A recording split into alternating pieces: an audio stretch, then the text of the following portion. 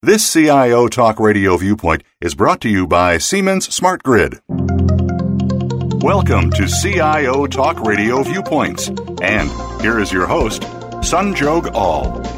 Welcome, listeners. This is Sanjog Aul, your host, and the topic for conversation is the Smart Grid Big Data Challenge. And I have with me Mark Wyatt. Mark is the Vice President for Grid Modernization and Distribution with Duke Energy. Hello, Mark. Thank you for joining us. Good afternoon. How are you doing? Doing well, thank you. Very good. Now, talking about big data is a huge trend right now, but it was important to talk about in this context because with Smart Grid, figuring out the plan for solving this problem is arguably step number one. And with that said, the question that I'd like to pose right now is what problems are faced by utilities, including transmission, substation, and distribution systems that in theory, big data would be poised to correct? And which factors do you think are the greatest problems than the others? Well, thank you for the question. Yes, if you think about the broad ecosystem of the transmission and distribution network that electric utilities are dealing with, most all of the networks across the United States today are fairly aged and are in significant need of replacing, going from a more electromechanical analog infrastructure to a more digitally enabled infrastructure. And today, we're operating that system well.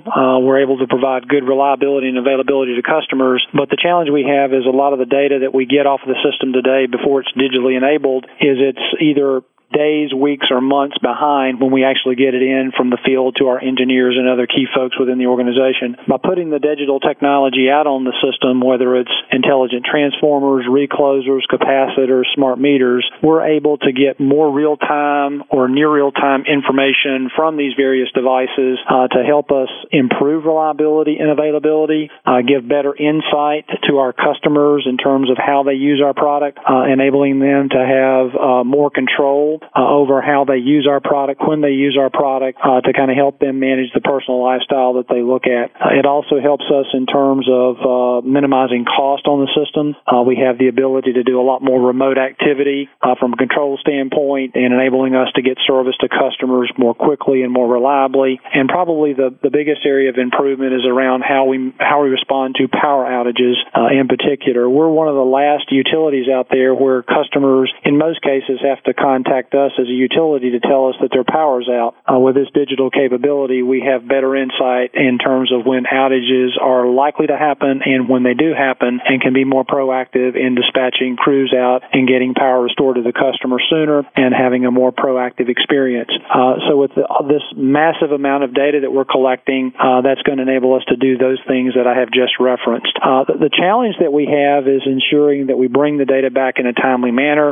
We know how we're going to use the data, what tools we're going to process against that data, how we're going to enable our engineers, our customer service reps to use the data, because this is a massive amount of data, and if we bring it back in a timely fashion and only bring it back when we need it and there's a value that we see to the utility of the customer, then that helps manage this overall volume of data that comes in, and it becomes less of a technical challenge and more of how we get our employees equipped to actually leverage and use that data. So while we talk about big data, if you manage it well, it doesn't not become overwhelming, but you really got to have good processes and good tools in place to gradually bring it back as value is identified on the system. Now, while you mentioned about the value it brings, and definitely there's a very strong proof point that it, if implemented properly, will create value, do you see some areas where people have to be cautious as they go about implementing it when you mentioned process optimization and using the right people, process, and technology, which will actually make it successful? Yeah, the real challenge is if you go back to my earlier comment that a lot of the data that we get today off of the analog side of our system or the electromechanical side, it's either days, weeks, or months old. So our employees, our engineers, our customer service reps are used to taking very old data and trying to predict what's going to happen based on older types of data, and so you're being very reactive in terms of how you use that data. The challenge we have now is our processes are not really established or set up to have data coming in on a more real-time or near real-time basis. So so our employees are not well prepared or well skilled or well equipped to know how to actually bring that data in, put analytics around it, and begin to have more near real-time analysis of what's happening. A good example could be as a customer calls in and requests a new service. Right now, it takes us anywhere from 5 to 10 days to make an appointment and set up the appointment to connect that customer service. The technology that we're deploying now enables the customer to actually go out and see when we have service connection availability, schedule that appointment themselves, and it does not require a manual intervention, but all of our back-end processes have to be established and set up so that if and when the customer takes the ownership of scheduling that appointment, all of our back-end processes can recognize that so that we get the efficiencies out of it. So it's more about how do you look at all the steps in the process, knowing that you now have that near real-time or more real-time data available versus you're operating off of very, very old data. Now, with big data, we know that it is promising effective manifestation and perhaps subsequent optimization to a larger degree of smart grid. But both are fairly young on the maturity curve. So how do you think we can make sure that these two ultimately unproven technologies, or maybe they're work in progress to some degree, meet our expectations in saving us money and essentially deliver the end goal? Well, I guess my first response would be, if you look at other business sectors, if you look at retail, you look at banking, you look at finance, you look at industries that have really bridged the gap in terms of how they leverage the massive amounts of data that they're bringing into their business to adjust and adapt their business model. I think the tools, the techniques, and the processes that they use are no different than the same comparables that we need to use in the utility. So we reach out on a quite regular basis to other industry verticals outside of utilities to say, how have you addressed this problem if you've had access to more granular, more real-time or near real-time information to begin to help us think about how we manage and process this. You need to have the systems and the tools in place when this data comes back off of the grid, and we have centralized control centers today that are set up to be able to manage and operate against that data. So the challenge for us is how do you ensure that you're bringing it back on a timely basis, that your algorithms can process it, you can filter only those elements that are important, because if you think about a substation as an example, you could bring back hundreds of data points every second associated with that substation, but you, in most cases, only need 4 or 5 key points coming back that gives an engineer or a control operator what they need to make good decisions on that. So it's a lot about looking at all the data elements, planning which ones you bring back, making sure the software can process it, and only bring back additional data when needed. So I think a misnomer or a kind of a falsehood that we're talking about now is you have to have all of this data coming back before you can make intelligent decisions. In our opinion, you only need to bring a subset of that data back, and as you learn more about that, then you can add additional data elements as you get comfortable with those few that you do bring back. Now, what sorts of insights? I'm sure you've already listed quite a few that the kind of insights that you would like to have and how you utilize that for your business purposes. What are the insights that you think someone should look at the top of their list as the one that they should expect to come out of big data? And then what is the tangible hard dollar value that someone can derive from it? What do you think they should be doing? Yeah, go ahead. First, let's look at this question. Yeah, I would say, and again, I'm looking through the utility lens in particular. There's really 2 aspects that I would say we look at as we're deploying a lot of our grid modernization technology. What data and information can help our employees, our engineers, our line technicians be able to deliver service more quickly, more efficiently, more cost-effectively for customers. So that's one dimension. The other one is if you think about how we interface with customers today. In most cases, customers call us for 2 reasons. One is to initiate service, or 2 is they have an issue or a problem. And that issue or problem is either their power is out or they have a question about their bill. And so if you think about the customer-facing piece of it, let's talk about that first. The real value for us is giving that customer a more real-time view of how they're using energy on a daily, weekly, monthly basis. That helps them in terms of planning for how much money they need to budget to pay their bill. They may need to want to do more efficiency things in the home, so giving them good consumption information, time of day, and providing it to them when they want it and where they want it. Do they want it on a mobile device? Do they want it on a laptop? Do they want it pushed to them? Do they want to go to a site to pull it? So it's really around consumption information, weather information, things about what's happening on the system. So that really helps them get in better control. When you go back to the internal side of the equation, the value that we see is as we're looking to optimize the operation of our system. We have a certain amount of energy or electricity that is generated by our baseload power plants every day, every morning, every week. And if we can look to how we optimize the distribution system to take that energy into the grid, we can more efficiently bring that energy and supply it to the customer when they need it.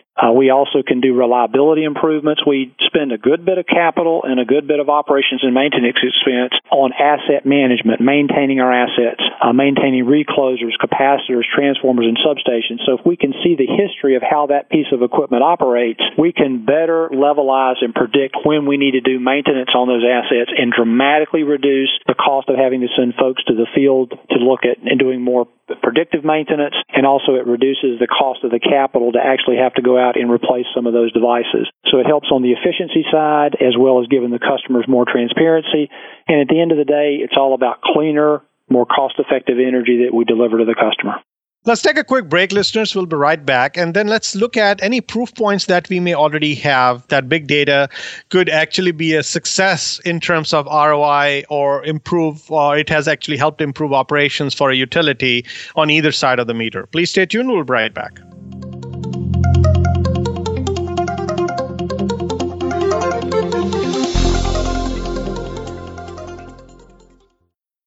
The U.S. and Canada represent just 5% of the global population, but collectively we consume about 35% of the world's resources. Supply is not keeping up with demand, so change is not an option, it's imperative. Siemens brings knowledge to power through modernization, responsible energy consumption, and greening the grid projects. Siemens Smart Grid has the answers. Just Google Lead the Charge portal.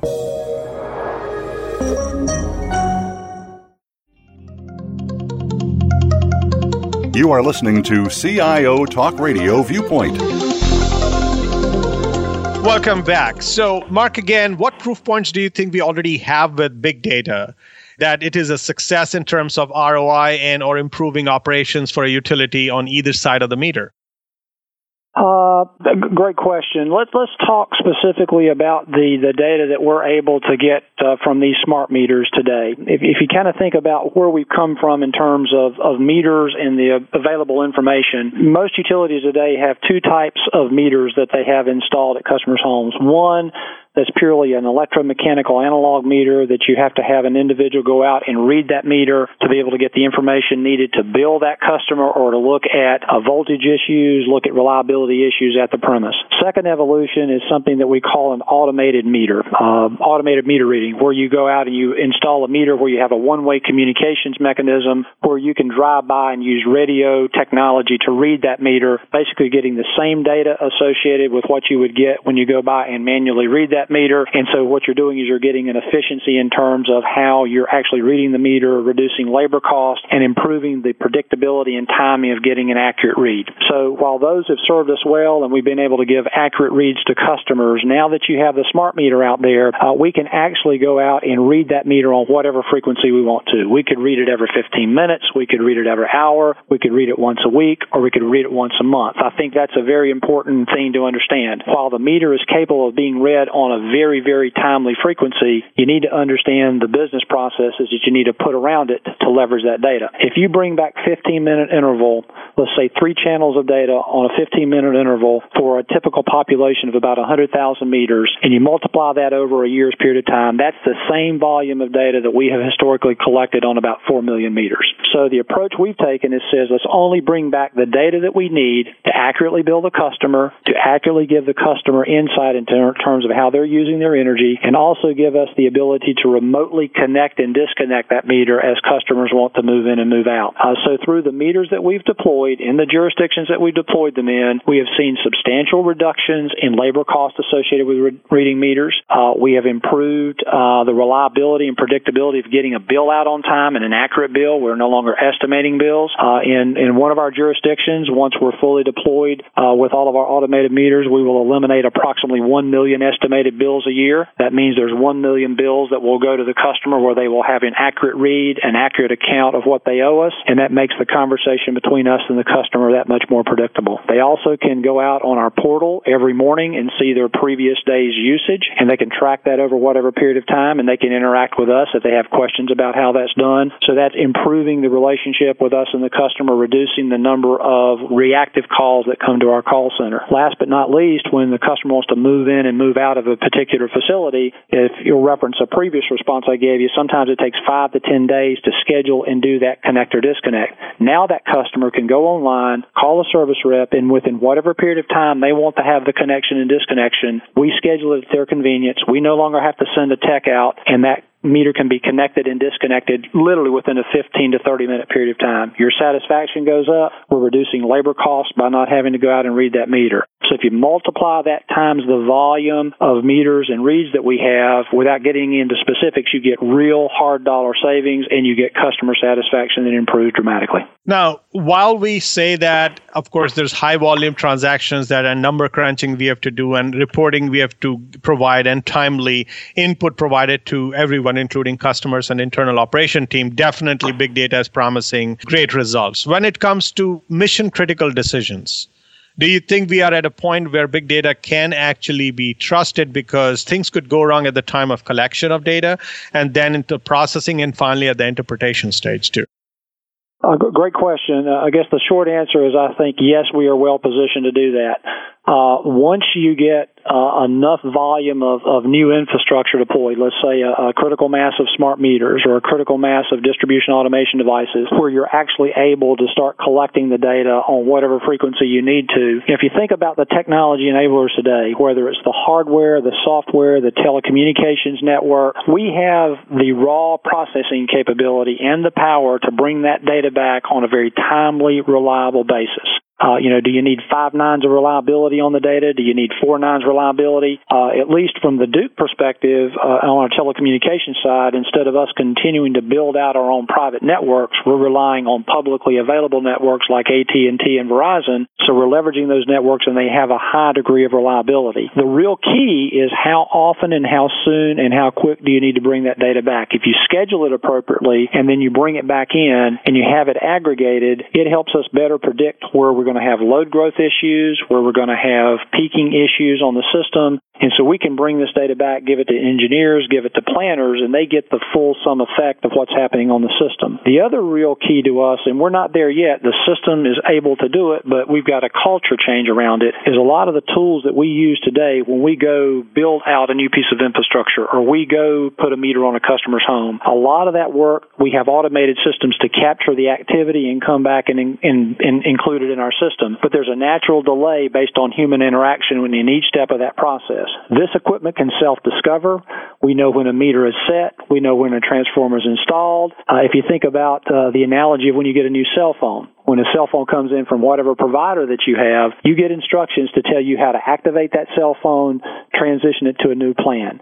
These systems have the ability to self-discover and bring it back into our base system so that you take the human interaction out of it. So what you do is the quality of our data improves. We take out a lot of that manual interaction. But then again, you've got to be very, very mindful. Big data is not as big as most people think. You can bring back hundreds of thousands of points, but you need to limit the points that you bring back when there's a business value to use it. And if you do it well, it does not overwhelm your system. It does not overwhelm your employees. And you have a much higher probability of getting value out of that data.